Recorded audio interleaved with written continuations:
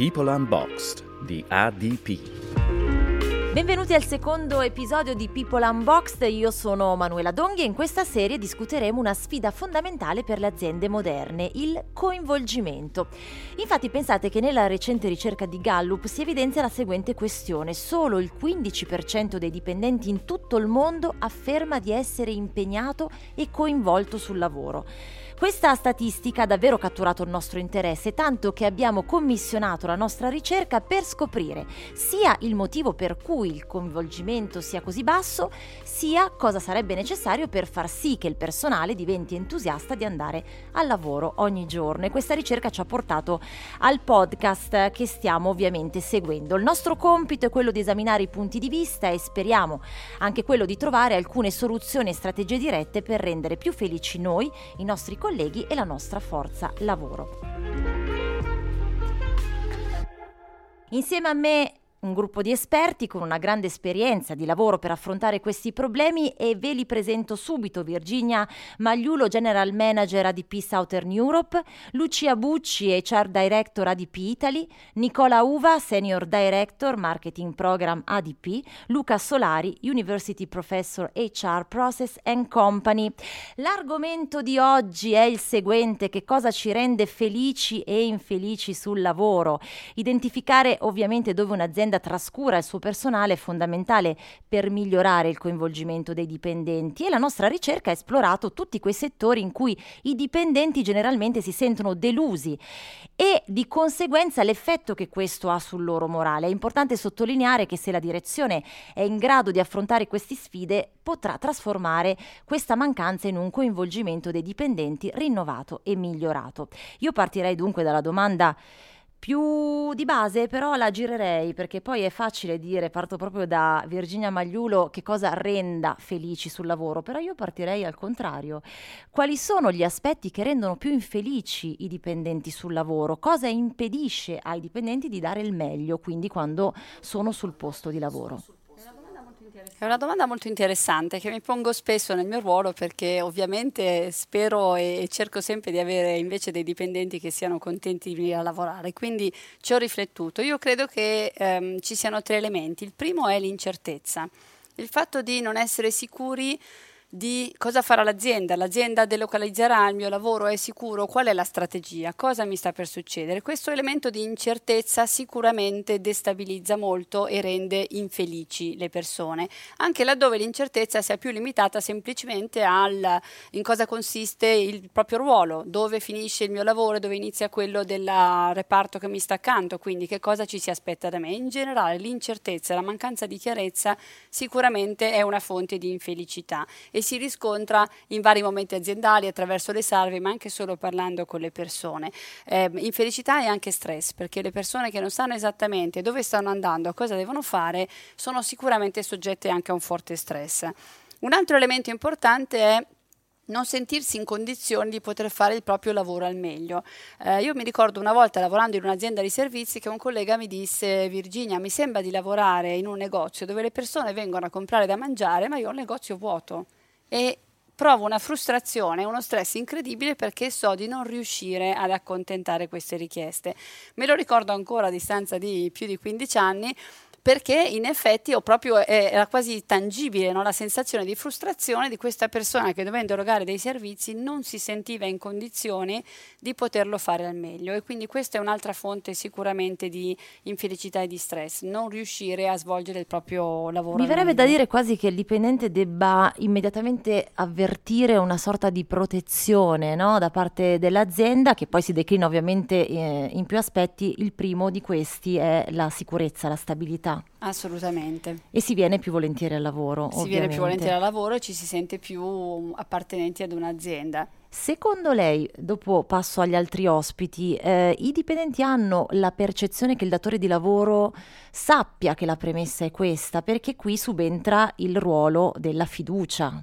Perché poi vorrei analizzarlo con voi, cioè quanta fiducia hanno i dipendenti nei confronti dei loro datori di lavoro? La nostra ricerca ci dice che il 35% dei dipendenti non hanno fiducia nei loro leader, che ovviamente, essendo amministratore delegato, mi fa un po' specie perché mi riconosco nella categoria, però è un dato che non mi stupisce, perché spesso ci si riferisce a noi come alla direzione, come se si fosse un ente, no, impersonale, che si sente lontano, e credo che lo si senta lontano per un problema di comunicazione. Cioè, noi possiamo avere in mente come gruppo di direzione delle strategie, delle indicazioni, però se non siamo capaci di farle arrivare a tutti i dipendenti e di fare capire che c'è un disegno, che c'è un pensiero, che c'è una strategia, la sensazione da parte di chi lavora è una mancanza di fiducia. Assolutamente. Lucia Bucci, altra percentuale, il 46% ritiene che il proprio datore di lavoro non comprende i dipendenti e il loro potenziale. Questa è ancora più elevata e oserei dire che è elevata proprio in senso assoluto, credo, a mio parere.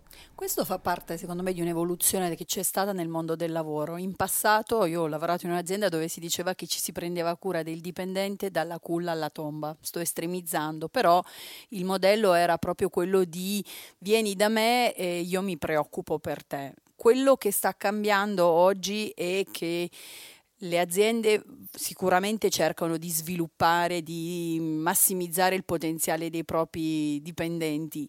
Tuttavia sta cambiando l'approccio, il paradigma, direi. C'è un'aspettativa che ci si faccia avanti e in una cultura, la ricerca come sappiamo è europea, se però ci caliamo in una cultura in cui io mi aspetto invece di dare, è poco semplice per l'azienda riuscire a valorizzare il potenziale dei suoi collaboratori. Questo cosa vuol dire? Bisogna sviluppare delle relazioni fondanti che permettano di scambiarsi conoscenza. Banalmente noi abbiamo dei sistemi dove io posso accedere al curriculum di ciascuno dei collaboratori, però il collaboratore mi deve caricare l'informazione. Certo. E quindi alcune volte scherziamo dicendo qualcuno parla lo spagnolo, ecco, andiamo a vedere se chi parla lo spagnolo me lo ha detto. Quindi è vero che non ci si sente valorizzati, c'è a volte però, ripeto, l'aspettativa che l'azienda sia un po' la mamma e il modello è cambiato. Certo, Lucia Bucci, lei è d'accordo col dire che però la stabilità, la sicurezza del posto di lavoro contribuisce per la maggior parte alla voglia, o meno, alla felicità o l'infelicità sul posto di lavoro? Sicuramente la maggior parte delle persone che svolge un lavoro dipendente esprime un'inclinazione alla stabilità e a sapere che è in un contesto tranquillo.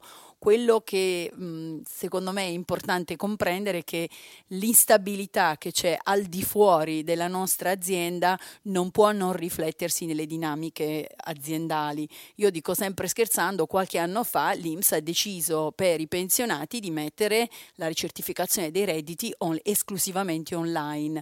Quindi non possiamo pensare di lavorare in un'azienda, poi è il nostro business, dove il cedolino debba essere consegnato, stampato sulla scrivania. Sto estremizzando. Sì. Quindi la tecnologia si riflette anche nel modo in cui lavoriamo e allora dico sempre, se quando mi piace fare la spesa online sono tutto tecnologico, quando lavoro in azienda devo cercare di portare questo stesso tipo di aspettativa che io ho negli strumenti anche nel modo in cui lavoro, e quindi anche lì il mio potenziale viene espresso anche attraverso abbracciare il cambiamento, quindi stabilità sì, ma in linea con quelli che sono, lasciatemi dire, i tempi moderni. Ecco, mi viene, Nicola Uva, la faccio a lei, una domanda forse poco politically correct, però insomma è assolutamente inserita in questo ragionamento che stiamo facendo. È vero, la stabilità è importante, però soprattutto le giovani generazioni sono abituate a considerare che il posto fisso non esiste più, cioè almeno è da anni che martellano con questo concetto, che se è vero da una parte che va direttamente, no, al cambiamento, il mondo del lavoro si è trasformato ed è cambiato, è diventato più flessibile, dall'altra però sappiamo che soprattutto in Italia mancano determinate questioni che possono rendere realmente un lavoro flessibile ma nello stesso tempo sicuro. Su questo cosa si sente di dire? Allora, io ritengo che la stabilità sia una condizione necessaria ma non sufficiente, quindi è fondamentale ma non è, secondo me, quella che determina poi la felicità o l'infelicità sul posto di lavoro. Rispetto alle nuove generazioni, secondo me anche qui sono dei miti da sfatare, perché in qualche modo si fanno piacere questa instabilità, ma in realtà loro nel loro insomma, profondo non è che vogliono l'instabilità. Io penso che loro abbiano paura del futuro. Io ho una figlia di 23 anni che sta finendo il percorso di studi ed è ansiosissima di iniziare a lavorare, ha paura di non trovare un posto di lavoro, vive un'ansia che io non vivevo al suo tempo, veramente super ansiosa, e quindi io penso che sia questo un po' l'elemento determinante per le nuove generazioni. Però volevo tornare al tema dell'infelicità o dell'infelicità, provando un po' a personalizzarlo, perché a me è capitato spesso di chiedermi che cosa mi rende felice in un lavoro, in un posto di lavoro. E ho cercato anche di trovare degli elementi che non fossero legati alla mia situazione professionale di oggi, che sicuramente è una situazione, voglio dire, molto positiva, però non è quella di tutti. Quindi ho cercato di trovare un elemento comune anche di quando ho iniziato a lavorare, e la risposta che mi sono dato è l'autonomia. Ovvero, io ho trovato sempre questa voglia, felicità nel lavoro che ho fatto, quando sono stato autonomo nel decidere come impostare il mio lavoro, nelle cose da fare. E d'altra parte mi sentivo infelice, quindi quello che dice ma la domanda, ma oggi devo andare a lavorare, no? In questo modo qui, ti svegli al mattino e non hai voglia di andare a lavorare, perché non ne voglio andare a lavorare? E quindi proprio il contrario, cioè quando c'è qualcuno che ti prepara, no, la minestra e tu quella devi mangiare.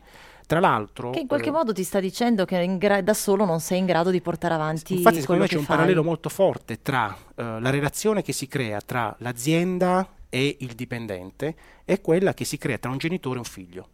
Certo. Perché, soprattutto chi ha figli adolescenti sa benissimo che c'è un rapporto molto complesso tra fiducia, delega, autonomia, e secondo me è esattamente lo stesso tipo di dinamica che si crea nel lavoro. Infatti molto spesso le aziende oggi cosa fanno?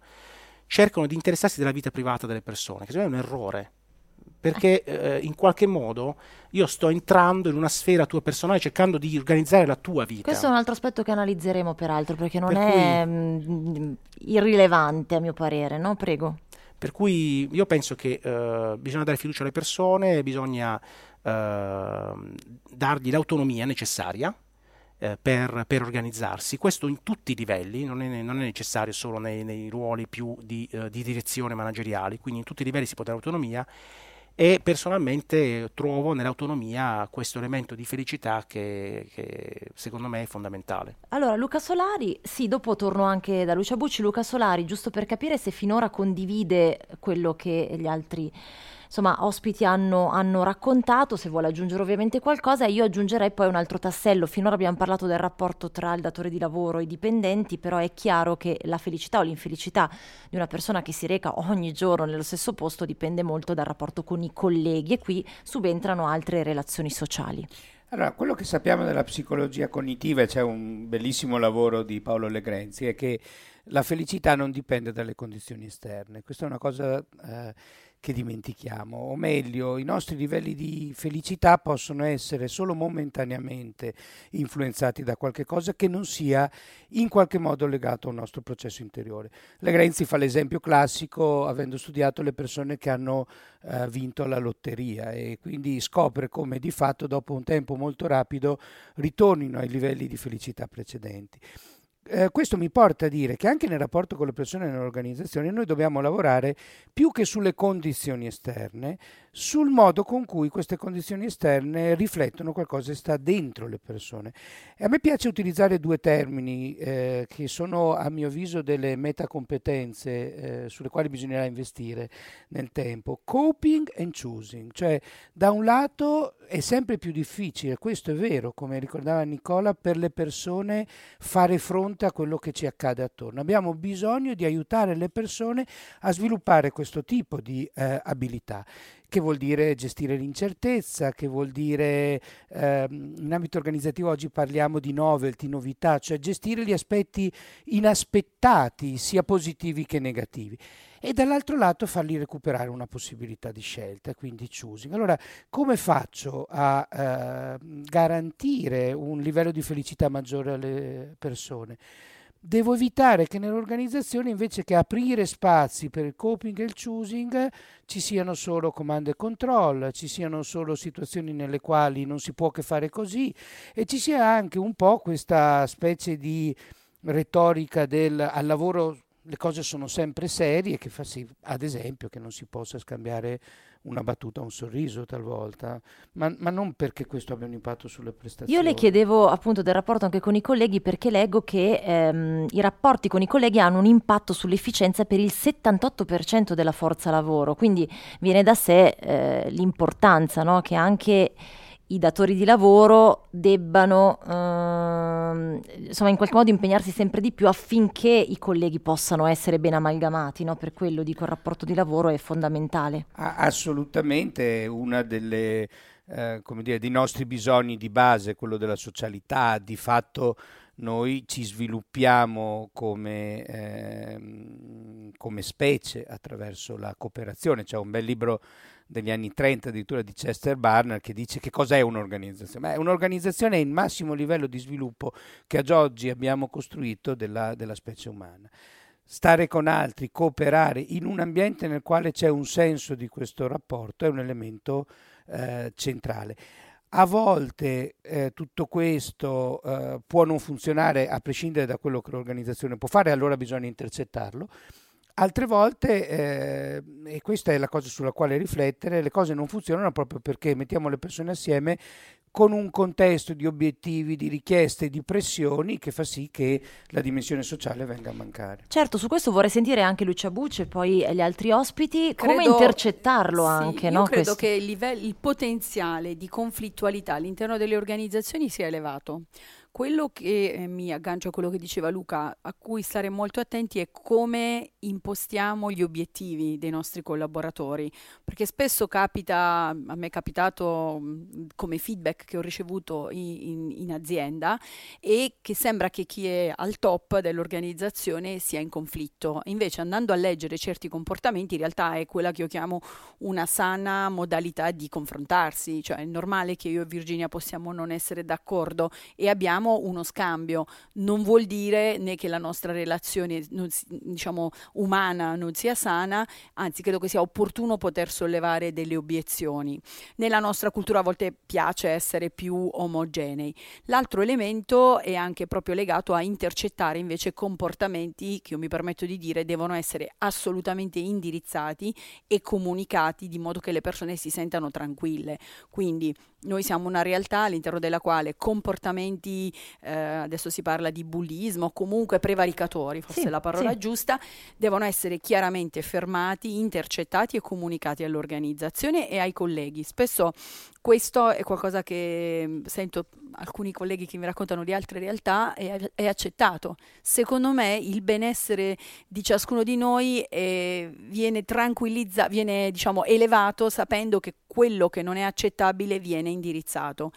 Mi permetto di dire che mi sono trovata purtroppo o per fortuna a intervenire e ad aver avuto un riscontro successivamente da parte di chi era stato coinvolto: fortuna che c'è stato l'intervento, perché adesso noi stiamo meglio. Sì. E quindi vuol dire che bisogna prendere delle decisioni nei confronti della conflittualità. Sì, professore, poi vado dagli altri ospiti. Prego, voleva aggiungere qualcosa? Volevo proprio innestarmi su quanto ricordava poco fa Lucia. È uscito di recente un libro di Jeffrey Pfeffer di Stanford che ha un titolo evocativo, Dying for a Paycheck.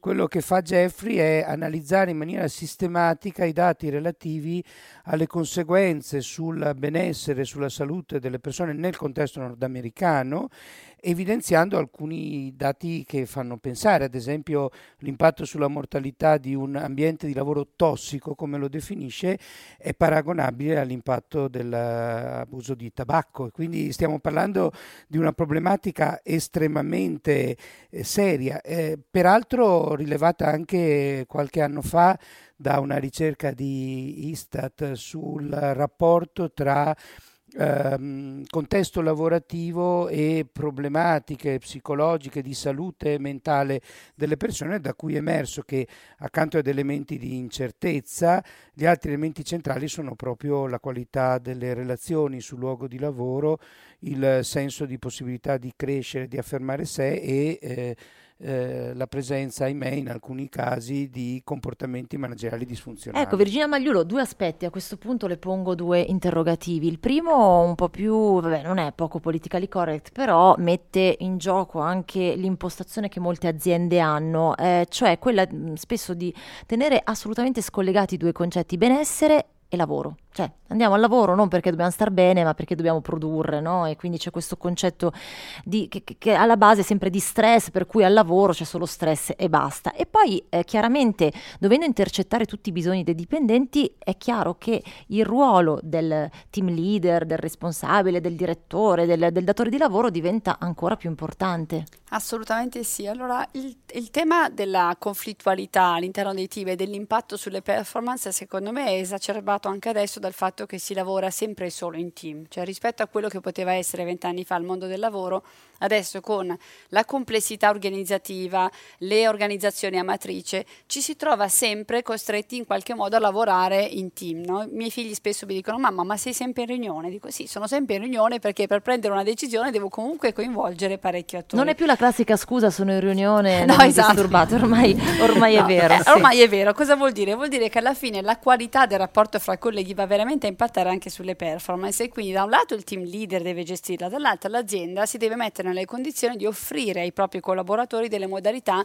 per innescare dei rapporti sani. Noi per esempio in azienda stiamo sfruttando molto il tema della corporate social responsibility, quindi facciamo delle iniziative con le quali andiamo a contribuire alla società che ci circonda e mettiamo anche in condizione i nostri dipendenti di fare qualche cosa insieme al di fuori del contesto prettamente lavorativo, quindi iniziative di volontariato, e quindi con questo volontariato d'impresa diventa anche tu protagonista, colleghi si trovano a fare insieme delle attività che esulano un po' dal lavoro. Non è un modo di invadere la privacy o andare a diciamo scavallare rispetto al mondo del lavoro, ma proprio mettere in condizione le persone di fare degli esercizi di team che permettano di instaurare dei rapporti positivi, che poi avranno una ripercussione benefica anche sul fatto che quando ci si troverà in una riunione ad avere delle opinioni diverse, perché capita, si saprà separare l'aspetto lavorativo da quello personale. E quanto, non so se si può dire quanta efficacia hanno effettivamente, cioè se gli effetti si riscontrano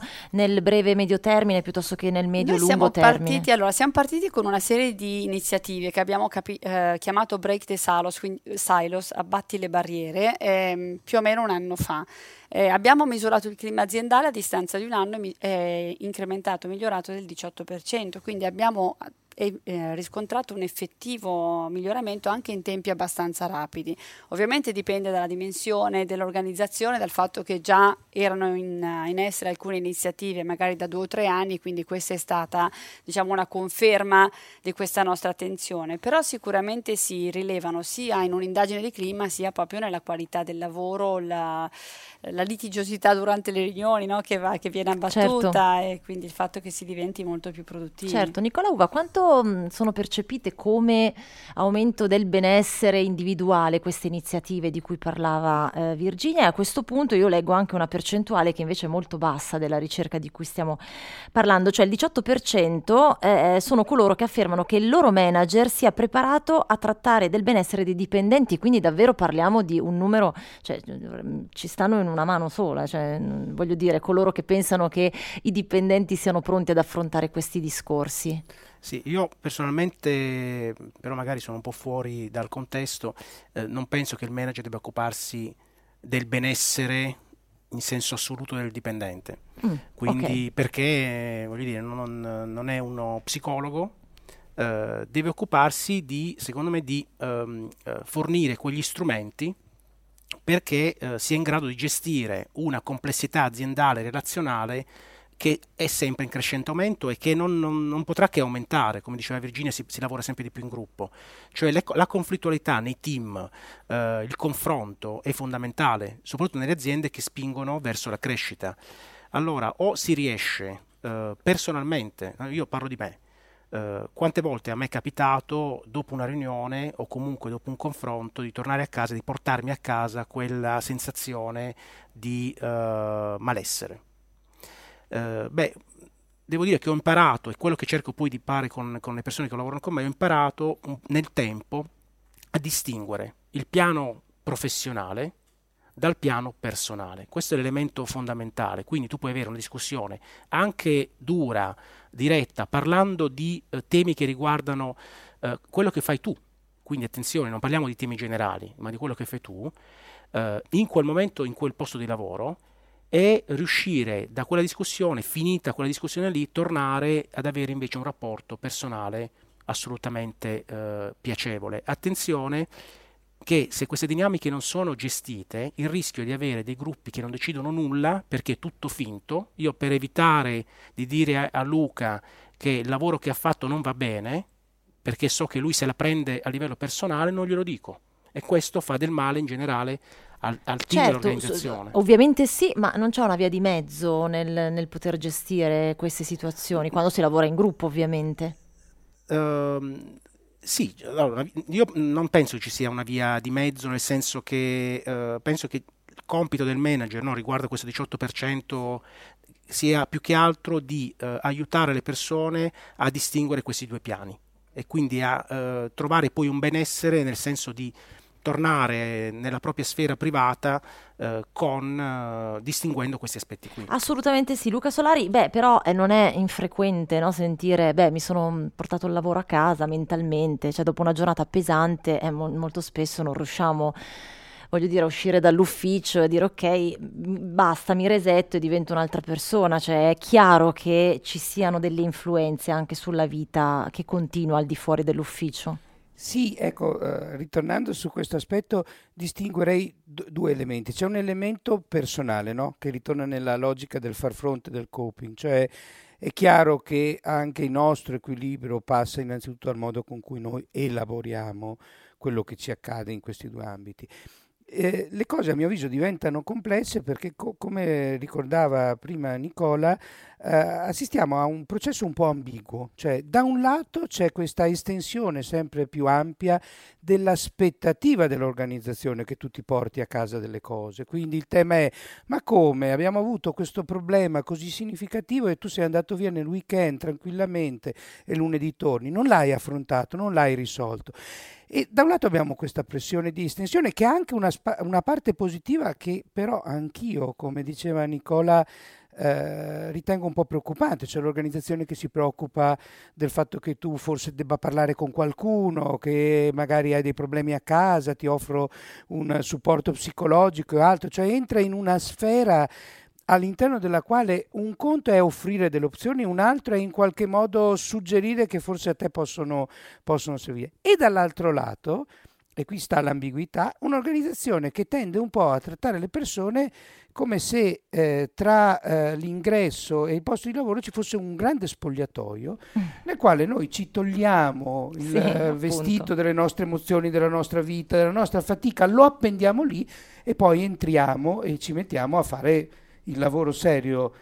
Sì, come dicevo prima, come se ci dovessimo resettare, no? Da un passaggio con l'altro. E quindi questo genera delle confusioni. Poi allora è chiaro che ci sono persone con delle risorse personali anche di resilienza forti che sono in grado di gestire queste cose. Ci sono altre persone, e in particolare questo accade talvolta soprattutto con i ragazzi, le ragazze giovani, che davanti a questo si ritrovano in una situazione quasi di tritacarne, cioè non capiscono più che cosa è giusto, che cosa è sbagliato e soprattutto soffrono questo tipo di interazione. Certo, Lucia Bucci, forse però c'è un segreto, non so se lei me lo può dire, nel senso che è chiaro che il datore di lavoro non può essere uno psicologo e su questo io posso essere d'accordo, però magari il datore di lavoro attraverso degli atteggiamenti, no? Come dire, io li definisco istruttivi, ma poi non so lei se usa un'altra parola, può aiutare proprio non a essere uno psicologo, ma a far scattare dei meccanismi che vanno a incidere direttamente, no, sull'atteggiamento nostro di benessere o meno. Io mi trovo abbastanza d'accordo con quello che diceva Nicola, cioè il ruolo dell'azienda è comunque di avere un ruolo professionale. Questo prima di tutto non nega la possibilità di essere umani e creare dei contesti all'interno dei quali ci sono delle regole, delle modalità, delle infrastrutture. Questa ricerca rappresenta anche una popolazione molto ampia con professionalità molto diverse. Se io faccio tesoro dell'esperienza degli ultimi anni in ADP, posso dire che banalmente l'introduzione dello smart working è una modalità e quindi un'infrastruttura all'interno della quale poi bisogna vestirla in funzione delle esigenze del manager, del team, dell'organizzazione. Do un messaggio, cioè gestisci il tempo, perché io mi fido, ti do autonomia, quindi ci sono due messaggi forti, la fiducia e l'autonomia che mi aspetto dai miei collaboratori. tu puoi lavorare in questa modalità, o al tempo stesso anche prevedere proprio che l'azienda, la direzione, come diciamo sempre noi scherzando, dia dei messaggi su quello che è corretto. Banalmente, chi manda le email alle 10 di sera non si aspetta una risposta alle 11, se l'aspetta con calma alle 9 del mattino, quando sono arrivato in ufficio, ho letto e ho indirizzato. Quindi credo anche in una grande maggiore età di ciascuno di noi. Però il fatto di ricevere una mail alle 10, Sì. Lo so che pare magari un aspetto un po' marginale, non mette ansia al dipendente? Cioè, se io ricevo una mail, è vero che penso posso rispondere domattina e nessuno si aspetta di ricevere una mail entro la mezzanotte di oggi, però insomma un po' di pressione la mette, non so Virginia, poi io posso dire, No, io Luci. mi sono data una regola, nel senso che io con il mio team ho deciso che c'è, ma perché io sono in Italia, quindi c'è una no-fly zone, quindi è inutile che stia a scrivere alle 11, dalle 7:30 quando inizio a lavorare lo faccio. Tuttavia lavoriamo con l'America e quindi io dico sempre, se arriva qualcosa nel cuore della notte, stiamo sereni, non c'è una bomba, non operiamo a cuore aperto. Anche questo sono messaggi che dà il manager. Dipende poi anche da chi ce la manda e vabbè, chiaramente c'è un dipende senso dalle di situazioni. interpretazione. Quindi Virginia, Io prego, credo che noi come Mariulo. manager abbiamo una grossa responsabilità in questo, perché io ho lavorato per anni in una realtà in cui mi arrivavano le mail alle 3 del pomeriggio, io avevo 2 bambini piccoli del sabato e alle 5 del sabato mi arrivava un'altra mail dicendo non hai risposto alla mail precedente, non sei chiaramente committed o engaged. Io rispondevo ero in piscina, insomma non avevo il telefono in acqua perché era sabato pomeriggio. E allora se questa cosa diventa una regola è veramente invasiva e destabilizzante, quindi la regola in ADP è che normalmente nel weekend non si mandano mail e non si fanno call, poi sta a ogni manager chiarire un pochino con i propri collaboratori. Io dico spesso ai miei, siccome io ho un'ora e mezzo di macchina e voglio fare colazione con i miei figli, arrivo in ufficio alle 9:15, però dalle 6 alle 7 quando tutti dormono ho il mio momento in cui smaltisco la posta. Se vedete una mail alle 6 non vi preoccupate, non vuol dire che è una cosa urgente, è il mio momento per smaltire la posta, poi con serenità quando potete. Quindi anche lì la questione è comportarsi e stabilire qual è la cultura. Se la cultura è quella del rispetto, se una persona in ferie non la si disturba, se nel weekend non vengono sistematicamente mandando mail chiedendo riscontri e via dicendo, si crea una maggiore serenità e si percepisce il rispetto per le persone. Però credo che noi manager abbiamo una grande responsabilità in Qui questo. subentra anche quello che avevamo già avuto modo di dire del dialogo, no? Tu per tu con i dipendenti, chiarendo anche degli aspetti che poi possono ripercuotersi su azioni le regole, future. torniamo un po' al tema iniziale dell'incertezza, del sapere cosa ci si aspetta. Ma tu ti aspetti che quando mi scrivi alle 2 di notte perché io debba rispondere? No, non me lo aspetto e ci si chiarisce. Esatto. Allora Nicola Uva ovviamente se vuole aggiungere qualcosa su questo, però poi io, siccome dobbiamo avviarci piano piano alle conclusioni, c'è un'altra percentuale che è quella per cui il 68% delle persone ha un'emozione positiva quando riceve lo stipendio, così andiamo anche su questioni più pratiche e chiaramente poi la retribuzione sarà anche qui un concetto che sembra scontato ma non lo è. Qui si alza la allora, rispetto a percentuale. quello che diceva Virginia volevo solo aggiungere un elemento che riguarda la persona. Il manager deve dare un'impostazione, la persona deve educare il manager con cui lavora, cioè è bidirezionale la cosa. Per quanto riguarda invece questo tema della emozione positiva quando ricevo lo stipendio, in effetti ADP si è posta questa domanda. ADP fa sostanzialmente l'amministrazione del personale, paga ogni mese circa 40 milioni di persone nel mondo e quindi si è posta il problema, ma che cosa accade quando questa persona riceve lo stipendio? Perché in effetti ormai è diventata una cosa talmente sembra scontata che ci si sofferma su aspetti più strategici, come si dice, no? Quindi la performance, la valutazione, il talent. Però la realtà è che quel momento è un momento fondamentale. Le cito giusto degli esempi che ci capitano, perché facendo questo mestiere capita spesso, deve capitare di meno, però capita di fare degli errori. Allora, l'impatto in un'azienda di un errore su una busta paga di 10 euro, quello che accade nell'azienda in cui questo errore capita, rispetto a quello che accade se io sbaglio una fattura di 10.000 euro, è molto più alto. Quindi se un dipendente riceve una busta paga con 10 euro in meno perché c'è un errore, si scatena una situazione interna di sindacati, eccetera, eccetera, che non si scatena se io invece sbaglio come azienda di 10.000 euro una fattura, perché viene a mancare quell'elemento di fiducia, perché noi diamo per scontato questo elemento, quindi alla fine del mese riceviamo una busta paga, riceviamo nel conto corrente bancario del denaro e ci fidiamo che i calcoli siano giusti. Quando quel calcolo non è giusto, cominciano i problemi. Bene, abbiamo terminato, a meno che... No, perfetto, abbiamo detto, mi pare, le cose più interessanti. Questa conversazione, posso dirlo, mi ha resa felice di sapere che quantomeno, insomma, anche il benessere è più percepito dai datori di lavoro. È tutto per questo episodio, ma se desiderate saperne di più sul progetto People Unboxed di ADP, visitate il sito www.it-adp.com. Nella sezione Libera il valore delle tue persone troverete tutte le ricerche e gli approfondimenti dettagliati di cui abbiamo discusso, oltre a un white paper scaricabile sul tema dell'impegno e della felicità dei dipendenti. Ringrazio naturalmente i miei ospiti: Virginia Magliulo, General Manager ADP Southern Europe, Lucia Bucci, HR Director ADP Italy, Nicola Uva, Senior Director Marketing Program ADP, Luca Solari, University Professor HR Process and Company. Nel prossimo episodio prenderemo in considerazione, attenzione, perché a volte ci fingiamo malati per non andare al lavoro. Non mancate, noi vi aspettiamo, e per non perdere nessun episodio iscrivetevi alla app del podcast. Io sono Manuela Donghi e vi ringrazio naturalmente dell'ascolto. People Unboxed di ADP. Per saperne di più e per vedere i risultati completi del sondaggio, visita www.it-adp.com nella sezione Libera il valore delle tue persone.